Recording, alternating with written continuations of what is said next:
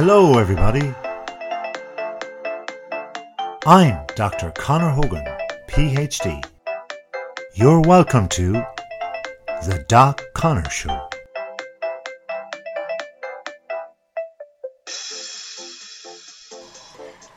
Why does the mind hate meditation? Well, the mind, you see, is a monkey, and monkeys jump about. It's pretty simple. The mind likes to do what it does. It just likes to be irregular and erratic, like a monkey in the trees. Or if it jumps down off the trees, it too can be a little bit more fun. And the mind is fun, for sure. We all have personalities, but as Buddha, one of the guys that instigated this whole meditation train, he said was, you need to tame your mind. And with it being actually, as it is, the monkey, it needs to have a psychological impression upon ourselves to be able to change. So we need to slow down our minds, still our minds, in order to, ironically, get even stiller within meditation. So for more than 2,500 years, Buddha taught people about, the human mind. And he wanted them to be able to understand that, they could be better within themselves, and they could discover that there was a way of alleviating more suffering. Now, Buddha himself reckoned he wasn't a god or even a messiah. He was just simply a wise teacher, and one who had this wonderful ability to have insights within human nature. Now, he learned a lot of his meditation through learning from his own experiences, as well as looking at behaviors of others in classes that he taught. But again, it was him that thought that this is where the mind is coming from. It's coming from ourselves. Of course it is. But it's the stillness of the mind in order to get into that meditation realm that we need. The next one we're going to look at is meditation. Is often time spent alone. And most people, they just hate being that alone. So let's look into that. What is it that we need in order to meditate? Well, let's look at it from this point of view. Rather than thinking about it from a point of view of being alone for so long, try to schedule your meditation. If you schedule meditation to be a certain consistent basis for you for now and for the foreseeable week or two ahead, well, then you're going to actually allow yourselves to have a better kind of chance of doing it. So if you think of your business life, your meetings, your reports, your classes and the like, these are distractions within your life. Once you're finished your 9 to 5 or your day's work, you have time to begin meditation. But if you schedule it in the same way as if you actually schedule in your working life, your meetings, your reports and all of that, then meditation becomes a thing that is just there. It's just another thing that you must do. If you pick a time with few distractions in the day, so again, meditating, say, in the morning can be a wonderful thing because there are less distractions possibly about. But if you're a parent and you have a young child who's going to just jump into your bed early in the morning before you even have a chance of getting up, perhaps it's not the best time for you to start with few distractions, because you need a time at or during your day or night to begin that meditation process, and then to be consistent with it, to schedule it into your routine. So to pick a time with few distractions is hugely important. In order to have that time, you must pick it that it's not just today, but it's going to be tomorrow's time and, throughout the week as well. So you need to have that time in order to pick with few distractions. So try to find small gaps or holes within your schedule. So again, if your schedule includes just from when you wake up in the morning until you actually go to sleep at night, well then try to find a slot within that actually works. So again, maybe when you wake up in the morning early, if you have small children or something, well then it's not possible to actually start meditating. Maybe you need to run downstairs and get their lunches ready for school or get the breakfast on or whatever before you actually go for a shower yourself or something. Perhaps that's a time, then a slot, where you can then, after your shower, have a few minutes of just alone time that you can begin to try to be consistent with your meditation. Another thing that meditation is, or what it seems to people when they're beginning, is that meditation takes a long time without entertainment. That is for sure. But the question is though, why are we so bored? Like, we live in a world with constant entertainment, and like, we have so much overstimulation, really and truly.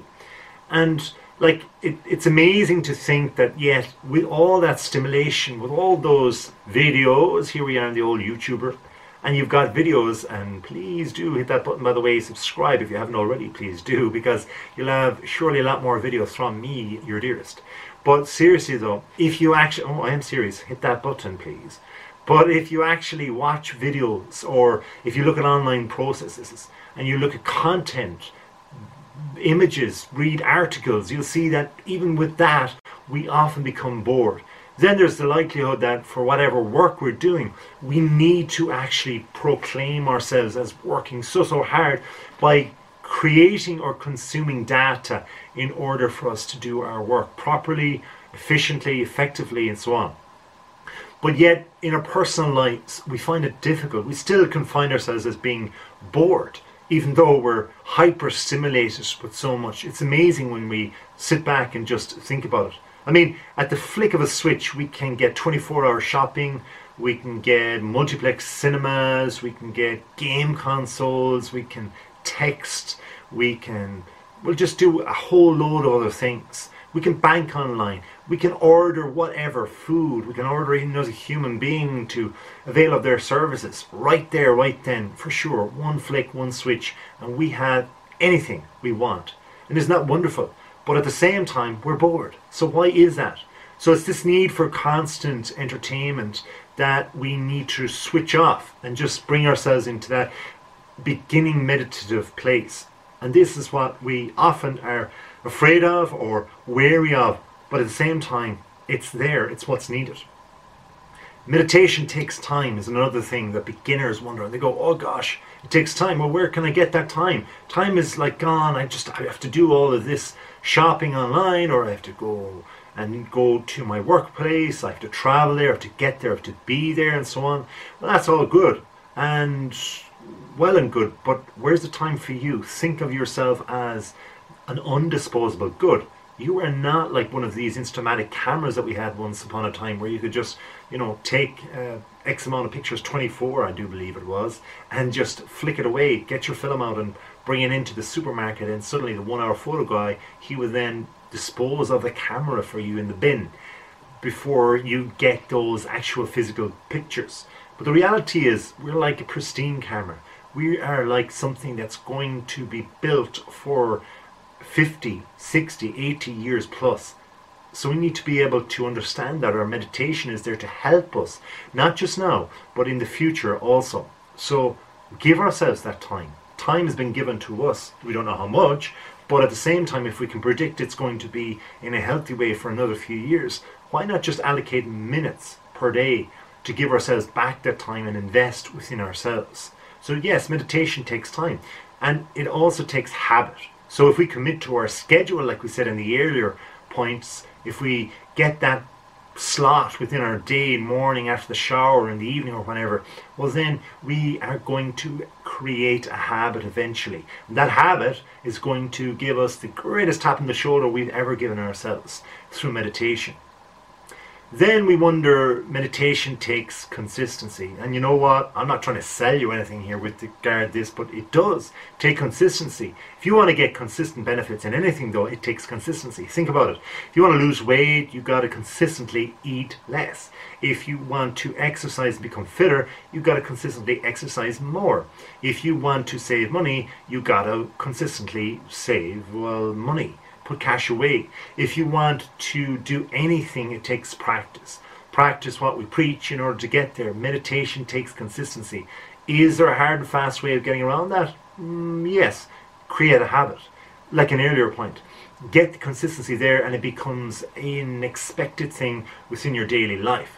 So get there with your own consistency and you will feel that you reward yourself no end. Remember, scientifically based is meditation. So it is not a poppycock thing anymore.